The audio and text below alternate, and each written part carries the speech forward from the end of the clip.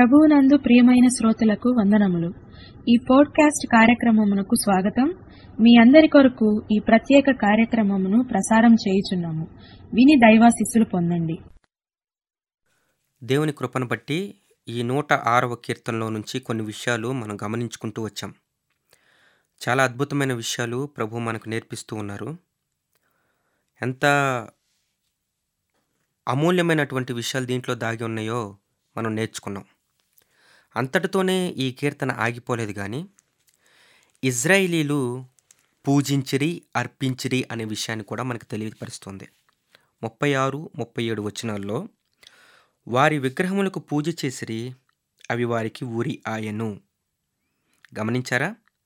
విగ్రహములకు పూజ చేసిని, అవి వారికి ఉరి ఆయను. నిజమే.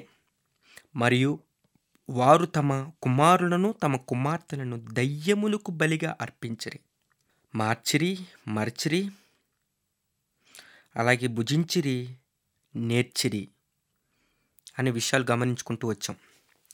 పూజించిరి, అర్పించిరి. డబ్బు సంపాదన కోసం మనొక విషయం జరిగింది. బాలుడిని నరబలి ఇచ్చారంట. ఆర్థిక లాభాల వేటలో పడిన మానవ మృగాలు కొంతమంది నరబలుల పేరిట మనుషుల్ని దారుణంగా హత్యలు చేస్తున్న ఘటనలు దేశవ్యాప్తంగా సంచలనాలు సృష్టిస్తూనే ఉన్నాయి. తాజాగా డబ్బులు సంపాదించుకునేందుకు ముగ్గురు కలిసి 9 ఏళ్ల బాలుడిని నరబలిచ్చారంటండి. అతని తలను, శరీరాన్ని 3 ముక్కలుగా చేసి ఎక్కడెక్కడో అలాగా నరబలులు చేసి మంత్రాలు, తంత్రాలు ఏదో గొప్ప గొప్ప వాళ్ళం అయిపోవాలని చేసినటువంటి సంఘటనలు మనం గమనిస్తూనే ఉన్నాం. ఎంత దారుణమో కదా. ఇది ఇక్కడ జరిగింది, ఇప్పుడే జరిగింది అనుకుంటున్నాం. లేదు, ఇది ఇక్కడ ఇప్పుడు జరిగింది కాదు, ఆనాడే ఈ విగ్రహాలకు బలి అర్పించడం అనేది ఆనాడే జరిగింది. పశువుల్ని బలి ఇవ్వటం ఒక వంతు అయితే, పశువులను కాదు, ఇక ఎక్స్ట్రీమ్ లెవెల్లో ఏంటంటే మనుషుల్నే బలి ఇచ్చేస్తున్నారు. అలా ఆ దేశంలో ఉన్నటువంటి వ్యక్తులు పిల్లల యొక్క రక్తము చిందించబడడం వల్ల ఆ దేశం అపవిత్రమైందని బైబిల్ చెప్తుంది. హేబేలు యొక్క రక్తం చిందించబడింది. ఆ రక్తం మొరపెడితే కయీనుకు శిక్ష వచ్చింది. ఇలాగా వేటి కోసమో భయంకరమైనటువంటి పనులు చేయడానికి మనిషి చాలా అంటే చాలా ప్రేరితుడై ముందుకెళ్తున్నాడు. మంచిది కాదు. చంపడానికి ఈ రోజుల్లో రీజన్స్ చూడలేదండి. నాకు మేలు కలిగిద్దా? మంచిది. నాకు మేలు కలగకపోతే, నాకు దీవెనలు రాకపోతే, నేను అనుకున్నది సాధించకపోతే ఎవరినైనా నేను చంపేస్తా. ఎంత దారుణం అంటండి, ఎంత దారుణమో తెలుసా? మొన్న మధ్యం జరిగింది ఒక చోట. అనాథ పేరు మీద ఒక 50 లక్షల రూపాయల బీమా ఉంది. డబ్బుల కోసం తను మర్డర్ చేశారు. ఒక ఆయన అనాథను చేరదీశాడు. తన వద్ద డ్రైవర్ ఉద్యోగం కల్పించాడు, మంచి ఉపాధినిచ్చాడు. అంతటితో ఆగకుండా 50 లక్షల బీమా కూడా అతని పేరు మీద చేయించాడంట. దానిపై లోన్ కూడా తీసుకుని అతని పేరు మీద ఇల్లు కూడా కొన్నాడు. ఇదంతా బాగానే ఉంది, బాగానే మంచి చేశాడు. బీమా చేయించినటువంటి డబ్బుల కోసం ఆశపడి ఏం చేశాడంటే, ఒక కానిస్టేబుల్తో కుమ్మక్కయ్యి డ్రైవర్ను హత్య చేయించాడు.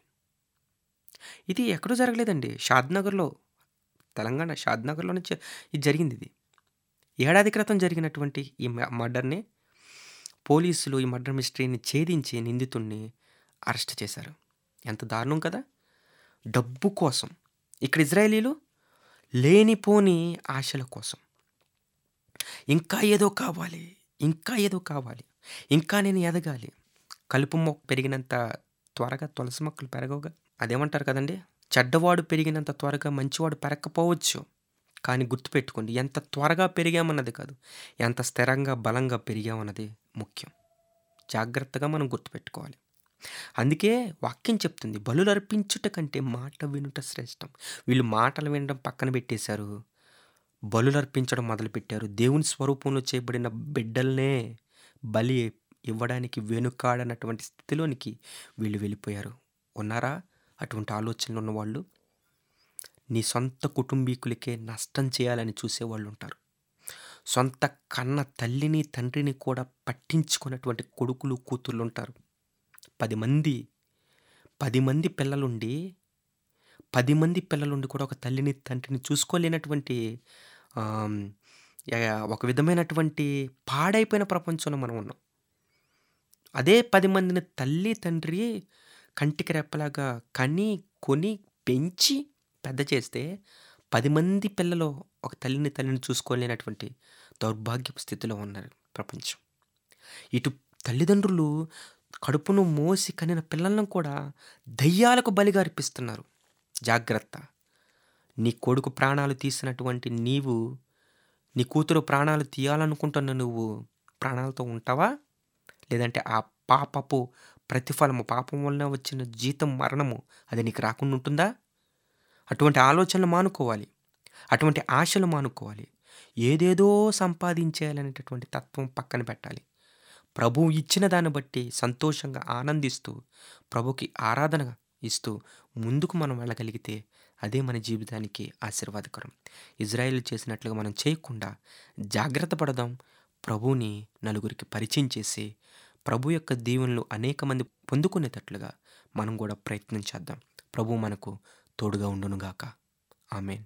ఈ కార్యక్రమమును గూర్చి మీ సలహాలు, మీ ప్రార్థన అవసరతల కొరకు మమ్మలను సంప్రదించవలసిన మా ఫోన్ నంబరు 0948301336 మరియు మా ఇమెయిల్ ఐడి info@fibaonline.org. మరి ఒకసారి మా ఫోన్ నంబర్ 094830131336.